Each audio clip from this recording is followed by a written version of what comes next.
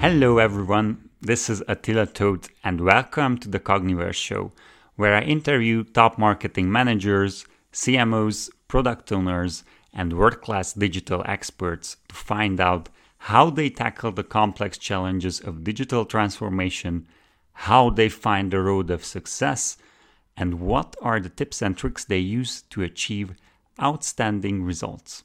In this episode, we have a great but also very humble expert who I was really looking forward to discuss with. He is Paul Aston, who is the product owner of Volvo's open innovation platform and the lead technical designer at Volvo Cars in Sweden. He's passionate about finding new ways of using tech with a strong connection to digital. Creative technology, teamwork, and lessons from user experience-driven pilots are the most important elements for him when exploring new horizons. From his vast experience both as a developer and a service designer, Paul confirms the importance of customer-centric approach and brings in-depth technical knowledge to user-centered design thinking. He leads projects which involve innovative technologies, but he never works alone. He's a responsible and determined team leader driven by the motto, "The only failure is to fail to learn." You can connect with Paul on LinkedIn. I will share his link in the show notes. Without further ado, please enjoy this great conversation with Paul Aston. Hi Paul, welcome to the show. Before we dive deep into the topics, let's start with a bit of history. You had a fair share of working in both development and user experience design. What was your road to becoming a product owner? Hi, thanks for having me for a start. The history, I suppose it's a long and varied one. I mentioned the other day one of the problems with getting older is your short history seems to get longer and longer. My path to becoming a product owner, especially in sort of a service design space. It started actually when I still lived in the UK. I was working for a company producing audio and multimedia guides for museums. And that was kind of the thing that really kicked off my interest in sort of digital interpretation and, creating ways of communicating with users and developing new user experiences, especially when we were in that transition phase from going from pure audio to what we could do with touch screens and the advent of the digital handheld. From there, it was a shock, a big move. I moved to Sweden. I'm married to a Swede, and it seems to happen to us all eventually. Since I moved here, it was kind of a chance to start fresh. So I set up my own consultancy, producing apps. We did some interesting things working with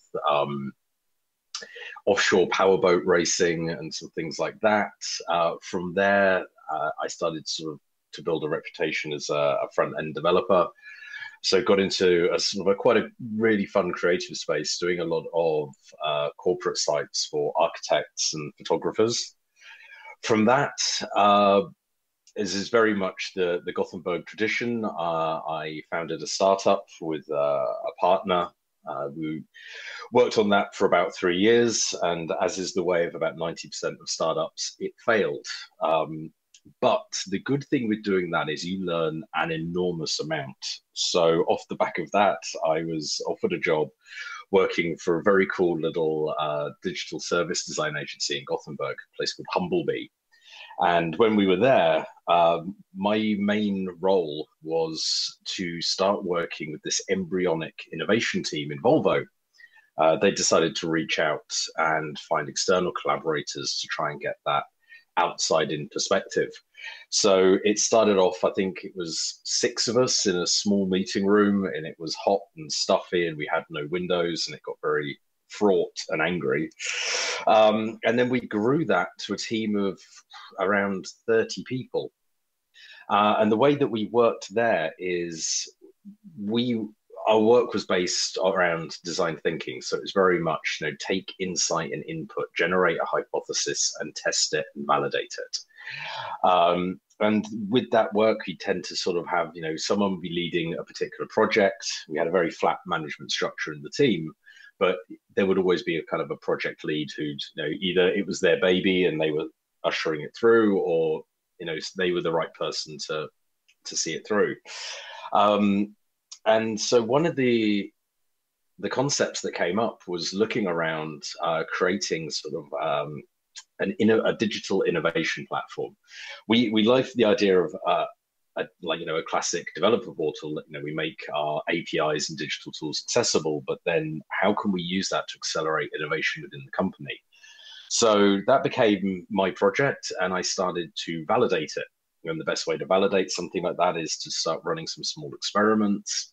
Start putting things out, small tests, just to make sure that sort of our fundamentals were correct. We always talk about knowing the fundamental unknown, and if you can sort of answer that question, then you're on to a winner. So I started driving that on with the innovation portal, and it snowballed from there. You get to a point where the project clearly was going to work. We had really strong internal stakeholders, but for them to be able to kind of pin their flag to it and say, yes, we support this, that project needs a product owner. And that became me. I kind of fell in love with the project. It's been my baby now for a year. And so I decided I'm pretty much running it anyway. I'm going to take full ownership of this. And that's how it came to be. So now I'm the product owner on the innovation portal. Wow. It's a really nice career path. So you basically started from scratch. You touched based on design, front-end development, and worked on the ladder. And I really love how you put it, that the startup failure was actually a learning, because I think many people think of digital as a straightforward to success, and it's not that. So I'm glad you put this on the table. I fully agree. I think it's a phrase we always have is the only failure is the failure to learn.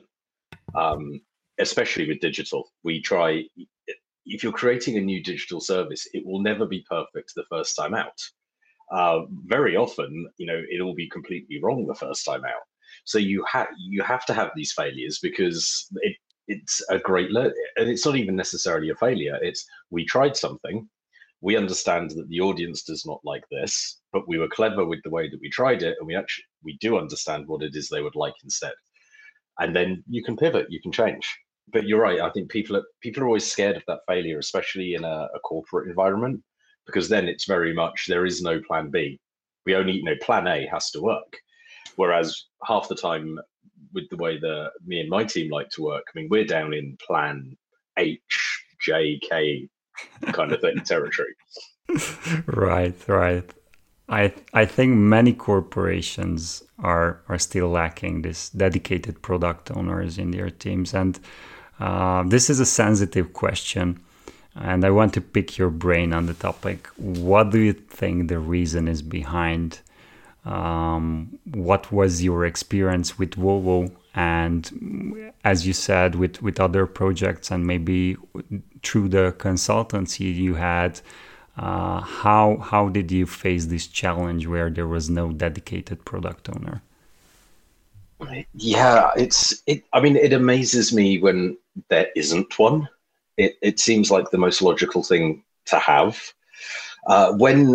When you don't have that in place, I think the only way to really deal with it is you have to almost build a stakeholder. There will be someone to who that project is key and is important, and that person should also be a subject matter expert in that project or in that product. So if you're working on the outside and you're coming to a company who have a desire for some kind of product or a service, but they have no dedicated product owner, you need to find the person that I think has the most to gain, or has the most interest or the most engagement, and almost sort of build them into that role, make them that person. Otherwise, there is no single point of truth. And what will happen is you then end up with, the classic too many chefs, where you get multiple inputs from multiple different teams with multiple different values and outcomes. And you lose your focus. You have to have that sort of clear, signed off understanding of exactly what it is that you need, and that one person to direct that for you. Yeah, I think it's very important what you said, that if there are too many inputs, you lose focus and you lose direction. So very good points here.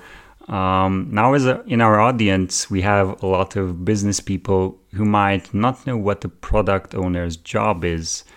How would you define the role and responsibilities of a product owner? Ooh, that's a good one. I think you could say it will vary according to the product, but I think there are some core things you have to do. One, you have to be the evangelist for the product. You have to be the person in your company spreading the good word. You have to be out there saying, we are building this thing. It's going to be amazing. There are benefits to it. Here are the clear benefits. Here is the value. So then you have a very clear communication across your entire company of what it is this product is, and hopefully, generate some excitement.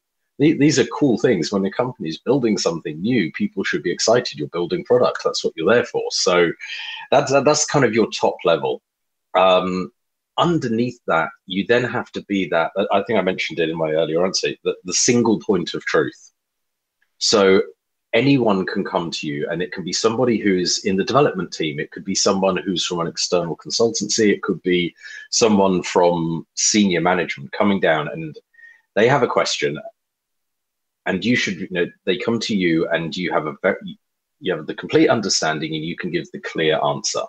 Because the other part of what you're doing is you're the one that should be defining the strategy for this. And that's a tricky one, because you have the strategy for your product. You have to make sure that fits in with your overall corporate strategy. You need to be able to argue why that makes sense.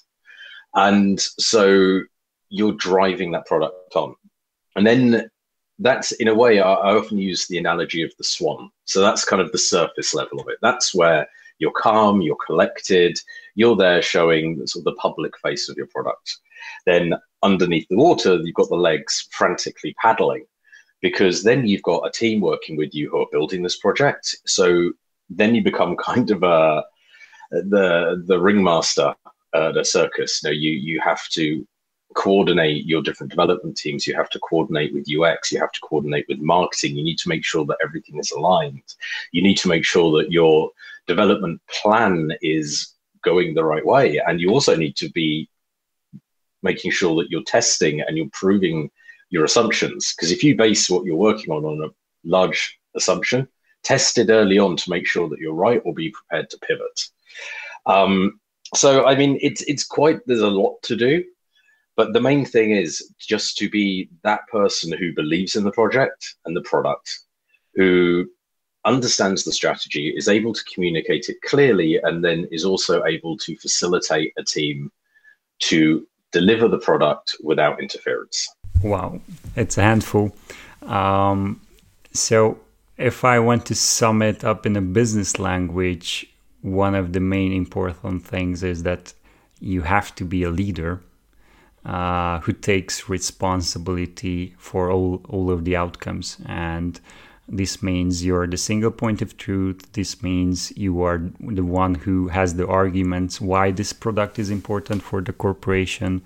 And basically, you're the guy who is trying to answer all the questions. And even if you cannot answer, but you know the way, you know the road you choose, and you know what's the direction you are going forward with. Exactly. Cool. I'm just putting this on the table because with COVID-19, we are a digital transformation agency, and we had a lot of questions coming in. Okay, how do we create in this pandemic an innovation that can facilitate growth?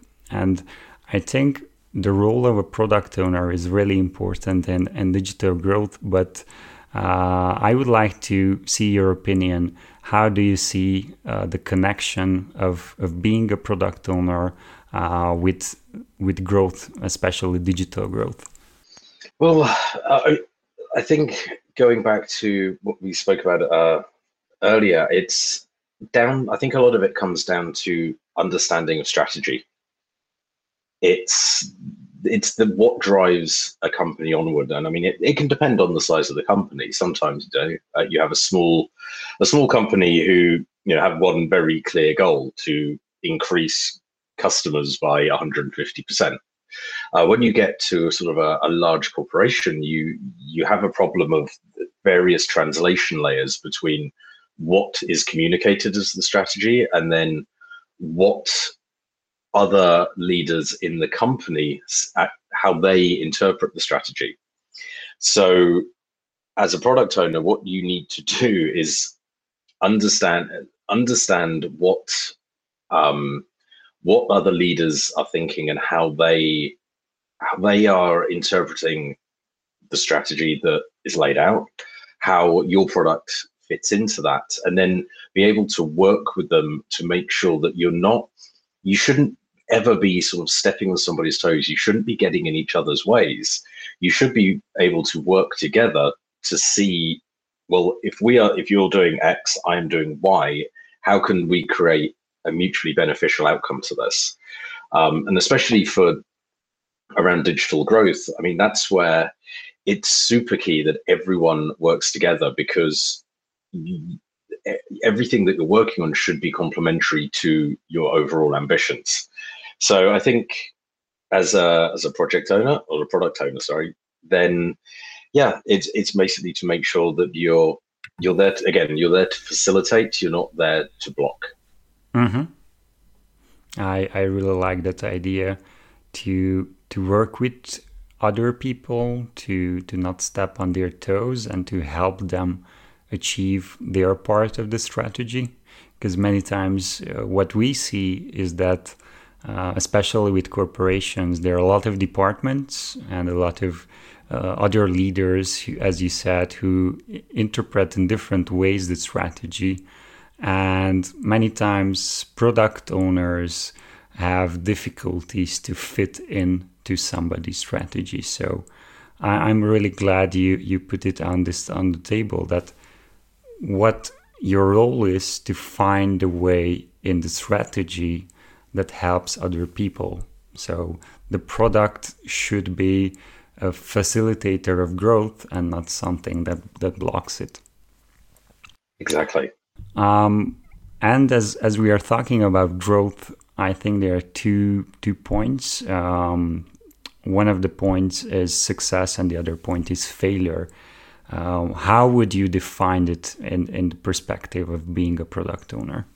I mean, success is very often difficult to quantify.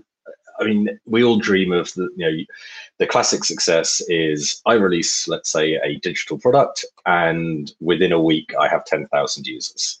That's what we all aim for. We want to see users take to our product and use it and be engaged with it.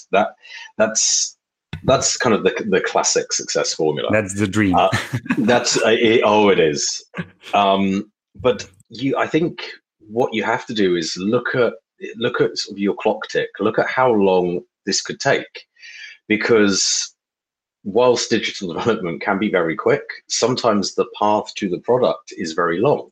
So I try and sort of celebrate small successes along the way all the time. It can be something as simple as we sent out a user survey and it would appear that 70% of respondents like our product. Great.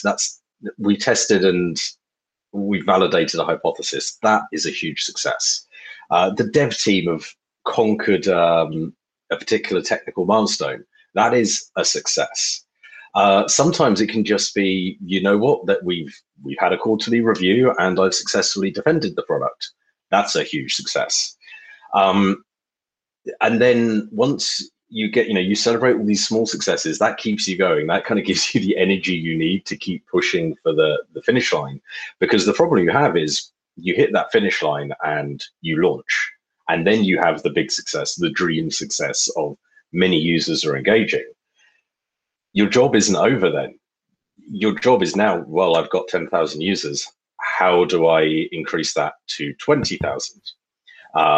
I have feedback. I know I need to pivot. I need to change this. I have I have my development roadmap in front of me, and we have 12 more development cycles to plan. So you're never going to cross that finish line. You'll never go. There's never going to be a point where you sit down, brush your hands together, and go, "That's good. I'm done. That's a success." So I think it's a case of celebrating all successes in whatever order of magnitude. Definitely launch days and good user numbers are days for champagne. The rest of the time, it's raise a cup of tea and say cheers to the office. But for failure, as I said, the way I see it is the only real failure is the failure to learn. So if I launch and I get 10 users, okay, that's disappointing, but my failure would be then to not know why I only have 10 users. But if I can create my launch in a way where there's some kind of A/B testing or some way of being able to test a metric, or it's a fact I have launched, having made a decision between an A and a B, and it didn't work, then if I can understand why it didn't work and have an alternative and then be able to move on and test that and then refine that hypothesis, it's not a failure per se. It's a very good learning opportunity. And having these moments are great learning moments, because if everyone just likes it and you don't get any feedback, it can be hard to improve. But if you launch and there's a feature that everyone hates, then very, very quickly that, well, this is clearly not something that's going to work, and you can feed that back into your development cycle. So yeah, really, failure is when you just throw something out, it doesn't work, and you sit back and kind of scratch your head and go, it must be the people who are wrong. Yeah. And I just want to dive deep a bit on this, because I see many times happening that a corporation decides to have a digital project, and I will tell you two scenarios and let me know if you can agree on that. So one scenario is that, as you said, they fail in the first week of the release, and then they stop. Okay, it's the people, it's the market, and it's not for us. Digital is not for us. So that's option A. Option B is that they have a success, let's say they have 10,000 users within the first 6 weeks, but then something changes and they stop growing, and they cannot explain it because they didn't have any previous tests, any failures, and they are just blocked, and they are again blaming the market or blaming the people. So I think it's really important to think as failure, as you said, as a learning, to do it constantly. And actually, it's kind of counterintuitive, but be happy for some failures, because you have some data, you have some feedback from the market, and that's really a gold value nowadays. Absolutely. And I mean, if you think about how much you can spend on a market research or a user testing agency, why not? In some ways, it can be better to just spend that money and build and put to the market and get that learning yourself. And I think that's something else in there that's, I think, very interesting, is when you're dealing with a company that hasn't tried digital before, you have to make sure that you educate as you go. So never, you should never be saying, well, of course we'll build this and it will be amazing. You say, we'll build this. This is our first iteration. This is our best guess, but it may not work. We may, there is every chance we will need to change. The process is iterative. Be prepared for iterations, because otherwise, I think it's almost you're misselling the product. There is no such thing as a surefire winner.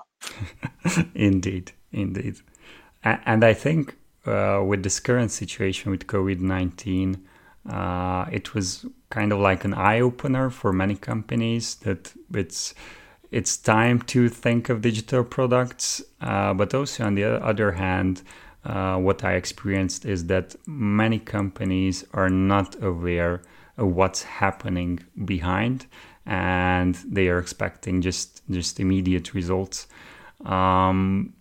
In your case, how did this pandemic affect your responsibilities?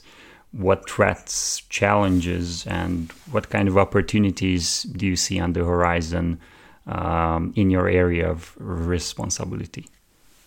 I mean, within my personal sphere, I think I don't want to use the term lucky, because it was an absolute, what's happened has been a horrible thing, and there is no luck in there. It was more, I was fortunate in how things were. Let's put it that way. The product that I'm working on is already about taking services and digital products direct to consumers and businesses as well, and doing it in a way where we actually remove quite a large element of human interaction overhead. So in terms of releasing our APIs, for example, as public, we're creating digital gateways, we're creating account handling, we're creating a legal framework that can be dealt with online.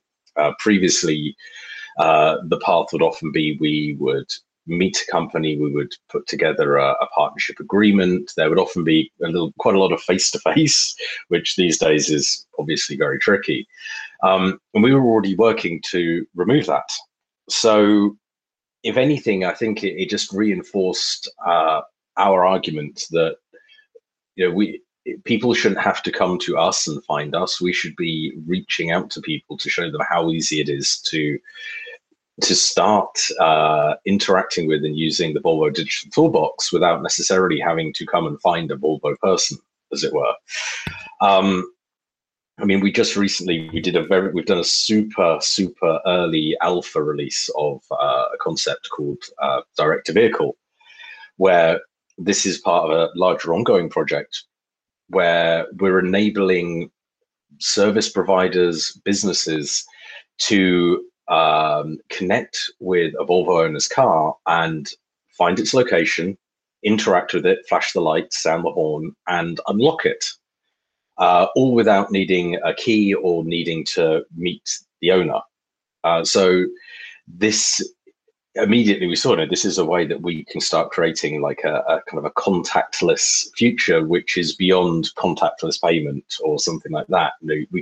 People can still fulfill services around a vehicle without having to in any way meet or interact with the driver. There's no handover of a car key where you'd want to spray it down with hand disinfectant or something. Mm-hmm. So, I mean, in my sphere, I think it was just a reinforcement of what we were looking at. I mean, Volvo as a whole has already started to move towards direct to consumer. So we have Care by Volvo, where you subscribe to a vehicle. You don't need to go to a dealership. You go online, you choose your car, you click order, everything's taken care of, and then you can go and pick up your car. And we have a digital key. So you can use your digital key to unlock your car if you want.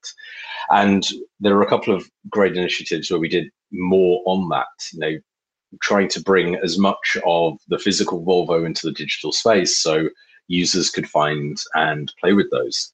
I work with an amazing guy who does a lot of work pushing our VR space. And this is something that's going to be very interesting to explore as well, I think, in the future, is we can create a virtual showroom.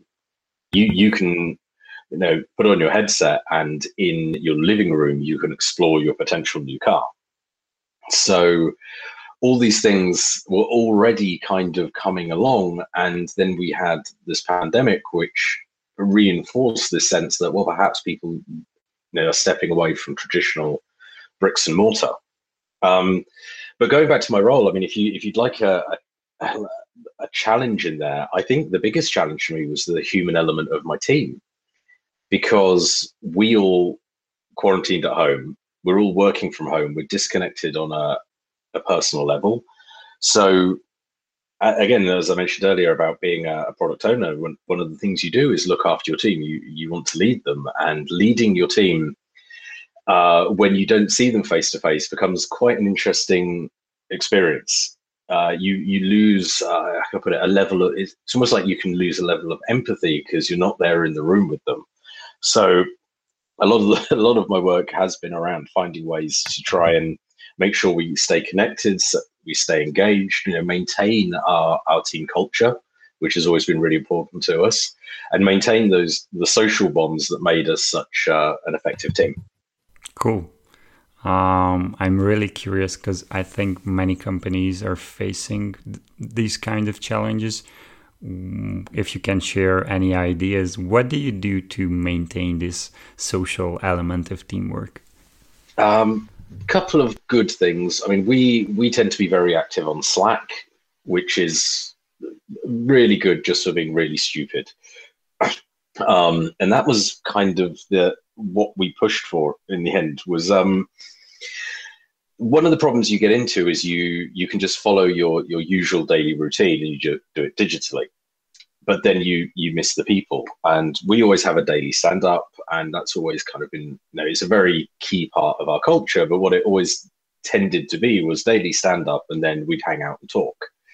So I got rid of the usual stand up rules. Rather than what are you working on, what have you worked on, what are your blockers, we just do a daily topic. So the first couple of days, it can be anything from, what's your favorite life hack? Show us a picture that's hanging in your house and tell us about it. What's your favorite recipe? Then we do an official work check-in in the middle of the week. And then we do kind of, again, social questions, talking to each other the rest of the time. And then any problems, queries, or anything like that tend to get filtered through via Slack, where you can then pick it up and deal with it as needed, or take kind of little breakout sessions. And then at the end of the day, that's when we do like a written stand down where we talk about the work we've done. Everyone will be taking, we get screenshots and we see little videos of cool things. And I've actually found it's been super effective. And the morning stand up where we hang and connect with each other is, I've got to be honest, it's a real high point of my day. It gives me a huge sort of energy boost. And it's just so nice to see, see everyone's faces, have a laugh, have a joke, and connect with them. I love that. Product owners who are listening to this, copy paste this idea, because I think it's really brilliant. Thanks for sharing it. Thank you.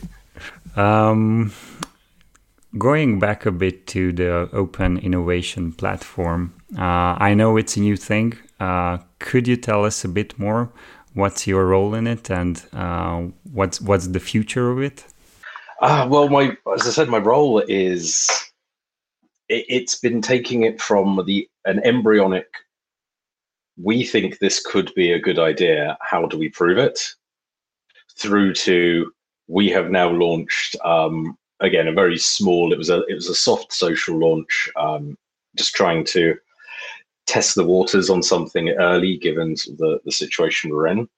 But what I've done is I've started from scratch, did the initial research, looked into benchmarking what are developer portals, what do people want to engage with, looking internally into the company, what do we have to offer. And also I think quite crucially for our project is we're looking very much at and what can we offer to the people within the company, because very often you have a developer portal and it's the flashy front end of a company, and then their own developers are still scrabbling around with poor documentation trying to find things. So we're making sure that the internal part of this is just as good and just as polished as the external part. And so, yeah, I've just worked very small steps, taking it through the initial concept. We did a super small test launch of a single page at a hackathon we ran, where we just pulled together some cool digital tools, put it out at the hackathon so people would just find it. monitored and had analytics all over it, so we could really get a sense of how people used it. And that was one of our first really good kind of learnings. And then I working with our strategy guys to understand what it is that the company is hoping to achieve, trying to formulate exactly what it is that I would like to achieve with this, and then looking at all the other product streams we have. Because I think one of the big challenges with this is being the portal, we don't own the products. We're not creating APIs to make public. We're not creating 3D models. We're not creating an Android automotive emulator. What we're doing is we're working with the teams who are creating these and trying to facilitate the best possible way for them to expose them. So a lot of alignment with those guys, and sort of sometimes it's kind of the gentle nag of, you said this would be ready last week. How are you getting on? I'd really like to get something out. Is this possible? To other teams, it's been maybe even more hands-on of, okay, you're blocked. We need to do this. How can we help? What can we contribute to get this product out? So that's taken us to where we are now, where we're coming into the Swedish summer holiday. For those that don't know, Sweden has a tradition of the industrial holiday. So at the beginning of June, all of the factories would close for 4 weeks. So everybody was guaranteed a holiday, and this is a tradition that is carried on. It's almost like a Swedish human right that you will take this long summer vacation, which means that we now are very much paused. Nothing will happen until we get back. So my work up until the summer was get the small launch out, and then a lot of work to line us up for coming out of the vacation time. And then that's when it's going to get super exciting for us, I think. That's when we have, if you like, our big launches. We're going to probably start with 3D and Simulator, which is just the most incredible tool set, working with Unity, where you'll be able to download a model of the car, interact with it, put it into any of your own projects. You can pretty much do whatever you want with this Volvo. It's super cool. After that, we will have the Android automotive emulator. So using Android Studio, you'll be able to develop in-car apps and preview them and test them on an interface that looks just like that in a Volvo car. And then after that, we will have the first launch of our public APIs. And so then people will be able to access the APIs that we use in the company and use them for their own projects. Mm-hmm. Really futuristic. I love how you think it, and I think Volvo is ahead of many corporations in working with digital and thinking futuristically, because I see there are many brands out there who are just now thinking to tap into digital. They might have used it some way, but as you said, strategically, it's not yet on the table. So congratulations for that. How would you advise management boards and key stakeholders to think of digital products? Good question. I think my first thing I would say is digital is not the answer to all of your problems. I've come up a few times with companies where they seem to sort of think that by going digital in some way, then that is what the market demands, and this will solve all of their problems. That's a real fallacy. I think the way you should think of digital products is it's part of your toolbox, and it can be a solution to a problem, but you need to identify the right problem and then make sure that digital is the right solution for that problem. I think we've seen a lot of companies that rush headlong into some kind of transformation without understanding why. They just feel that they should. I think it's far better to take a core problem and then test it and evaluate it. See what see what works for you, and then build on that, but build on a solid foundation. Now, if it's something like, if you're a traditional manufacturer and you sell to retailers, well, perhaps the thought may be, well, now is the time to go direct to consumer. So then test something simple with direct to consumer and then build it. If that doesn't work, then perhaps digital is the wrong solution for that particular problem, but then revisit, adapt, understand what it is you need to do, and then come back to it. I completely agree with you. I think first you need to have a strategy before you invest any euros or any pounds in digital, because otherwise you might just, as you said, rush into a project which will not have the ROIs what you're expecting. So strategy is key here. And usually business decision makers don't see behind the curtains of creating digital products and only see the success.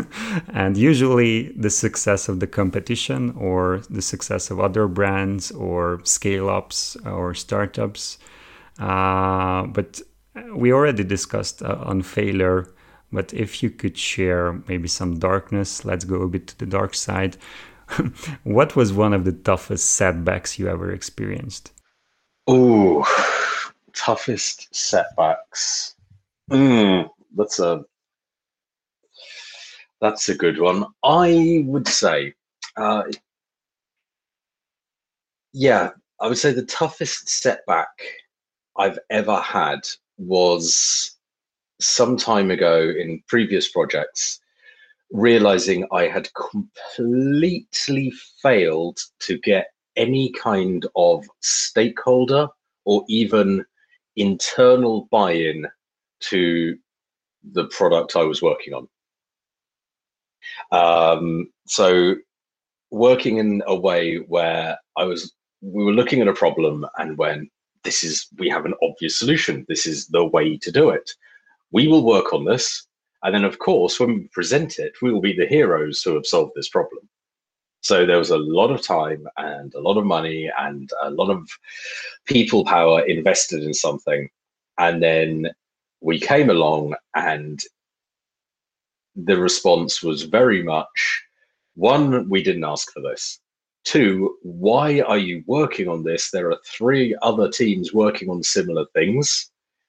Also, who are you? Because we haven't met you in any part of this process. And what are you doing here? And so what we thought would be, the grand triumph was actually a very damp squib, and actually created some bad feeling with a couple of important people in the company. And that was a very valuable lesson to learn. Always, always, always engage in the process. Make sure you have people who know what you're doing, who are bought into it, and also make sure that what you're building is actually wanted. Wow. Thanks for the openness.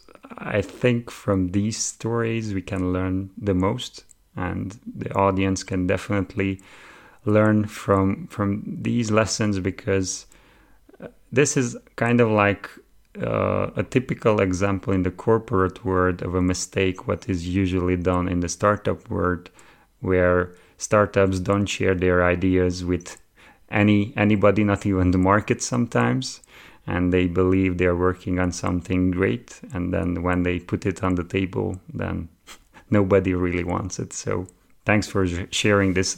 I didn't hear any similar story in the corporate world, but yes, it could be a real setback. Yeah, it was a humbling and a good learning experience. But yeah, it's a classic mistake. I think as you say, too often we tend to do that thing of, here, I have this idea. This idea is great. I must protect my idea. If I tell someone my idea, they will take it from me. But it's actually the opposite. If you have a good idea and you share it and people like the idea, people will very often support you and your idea and help you along the way. And then these people will also get a sense of shared ownership. It can become open source. And so then it isn't just one person working on a product. It's a team of people. You almost create, sort of a family around it. And so that product will always have so much better support. So, don't play your cards close to your chest. Play with transparency, and you will go much further. Thank you for that. But hey, let's not talk only about the negative. What would be an accomplishment that made you really proud, and how did you achieve it? An accomplishment that made me really proud. It's difficult because my background as a developer means that I'm never happy with anything that I launch. So I sometimes struggle a bit to sort of really look at something with clear eyes and go, that's great. So what I would actually say is right now, what I am incredibly proud of is the developer portal. And that is because I'm very proud of the team that I've worked with. Everyone who's been involved with the process has been fantastic. It's been a real pleasure to work with all of these guys, and the energy and the creativity and also just pure competence. So I wouldn't necessarily say it's pride in my work, but I'm very proud of a lot of people I've worked with. I'm proud on their behalf. And the fact that we've got over that milestone, especially in corporate, where we've launched something in a public.com domain, that right now I'm insanely proud of. Thanks for sharing. And just to give a guidance for, let's say, upcoming product owners, or why not product owners who are already working on projects, what is the path of success? So what are the steps you usually take to make sure you're heading in the right direction? I would say first things first, start with insight.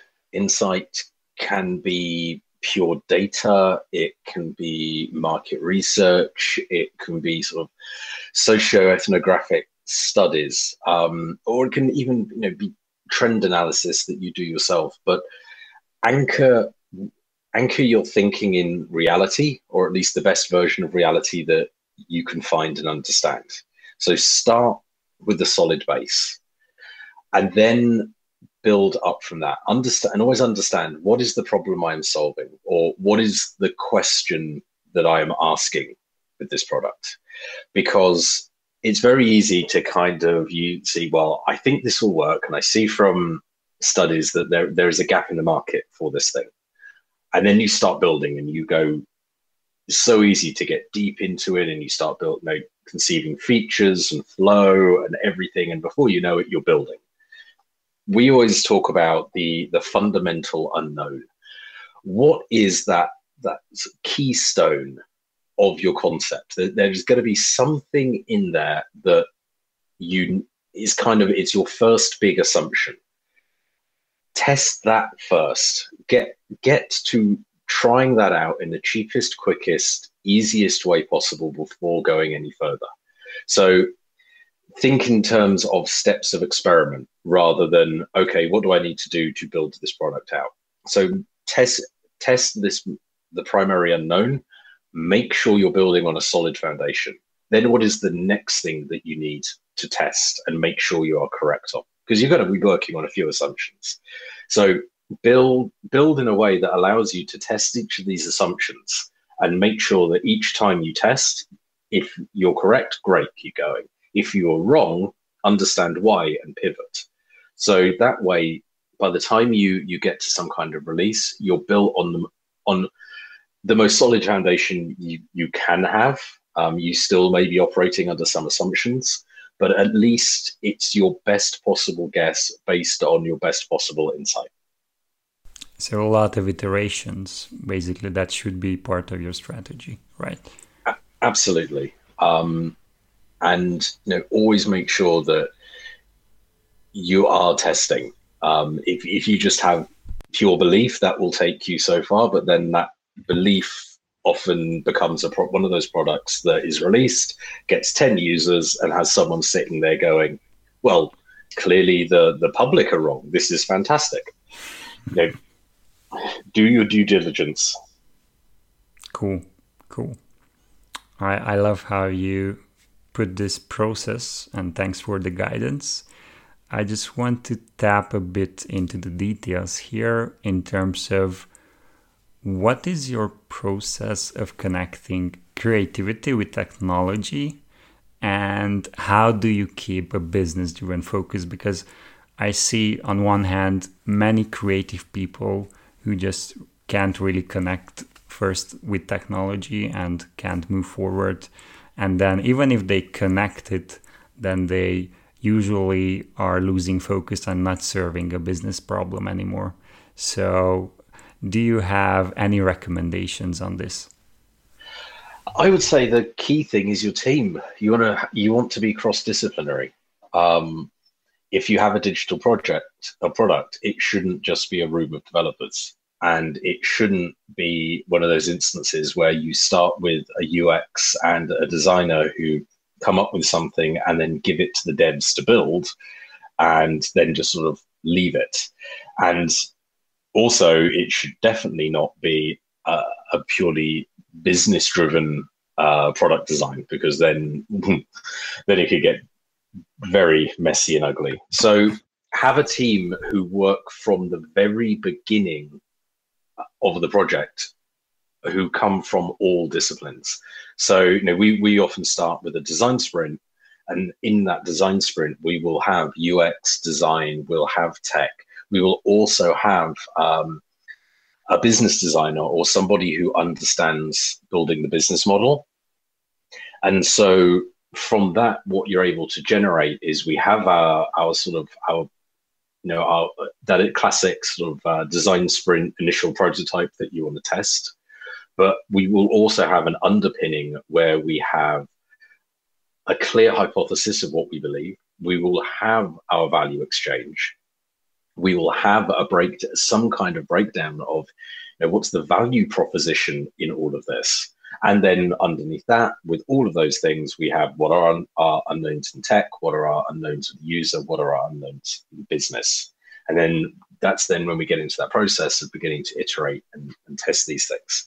I think if you try and divide it up or sort of do one bit at a time, it will never work. You need to start by getting all these guys in a room. Then you can kind of break it out a little bit to make sure you focus on those areas. But then it should always be sort of, expansion, contraction, and everyone coming together to work together on it.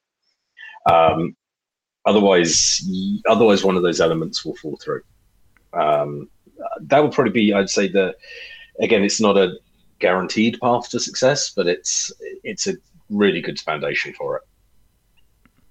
Fully agree. So having different perspectives, different mindsets, different expertise already involved from day zero, it's critical.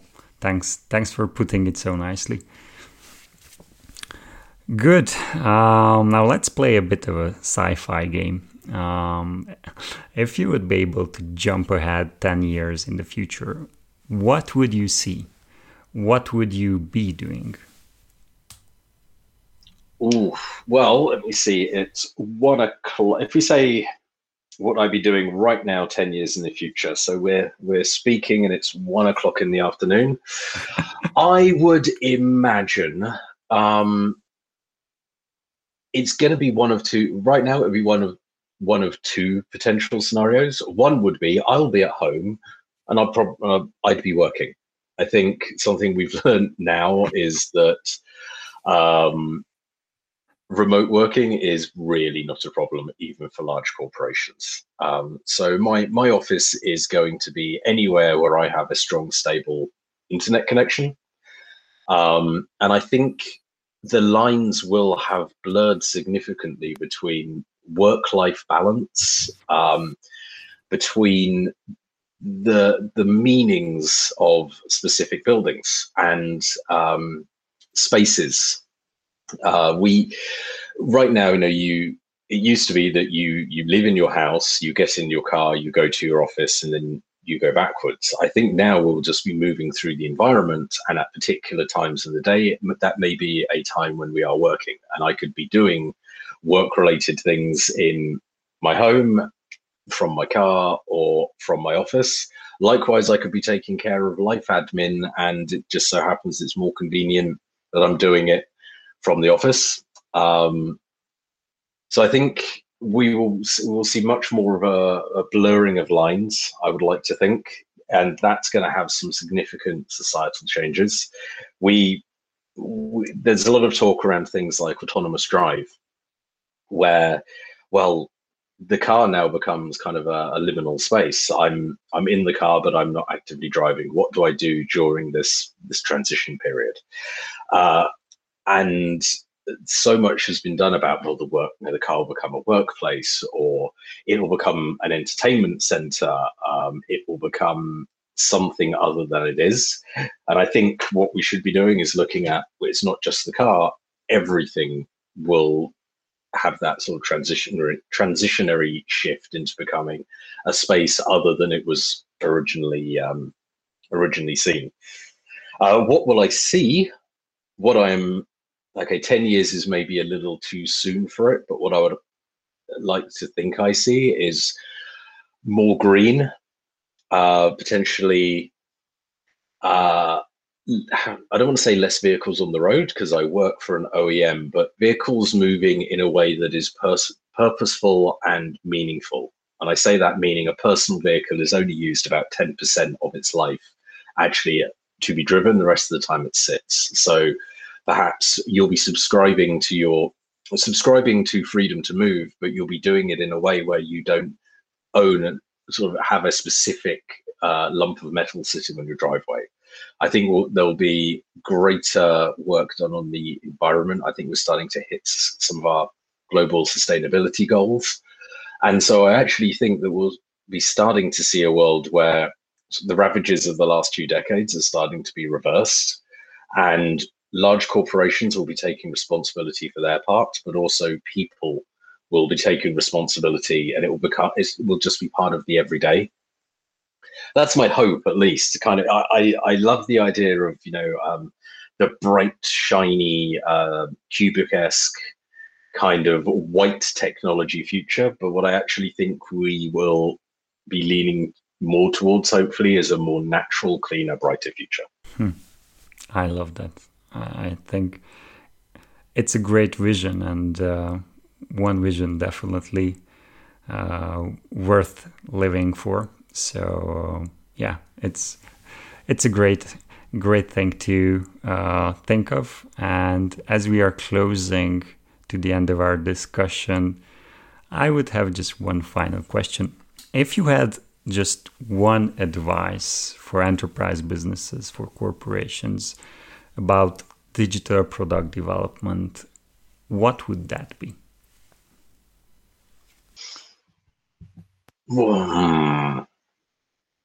Let me think.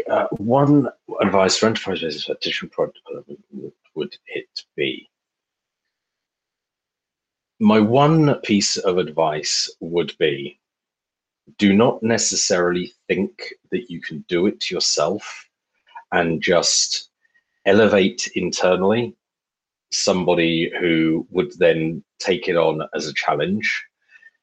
It is very much a time to take a step back, look outside in, and think that you should bring in a subject matter expert in digital product development.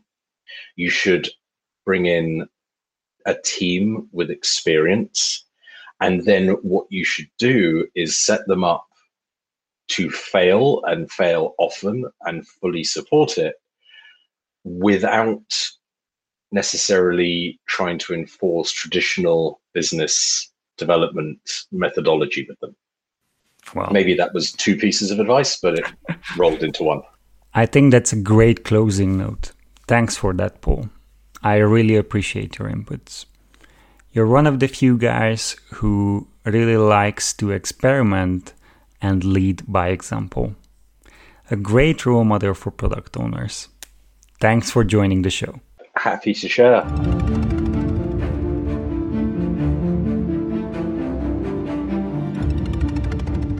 If you want to read more on similar topics, please subscribe at think.cognitivecreators.com to the Cogniverse blog, where I share relevant insights on creating real business value through digital, how artificial intelligence can assist digital growth, and how business transformations are carried out through revolutionary digital technology. These are all real-life examples, learnings, and insights that matter and can make a difference in your journey towards digital. With that said, I hope you enjoyed this episode and keep being persistent on your digital activities. Until next time, bye-bye.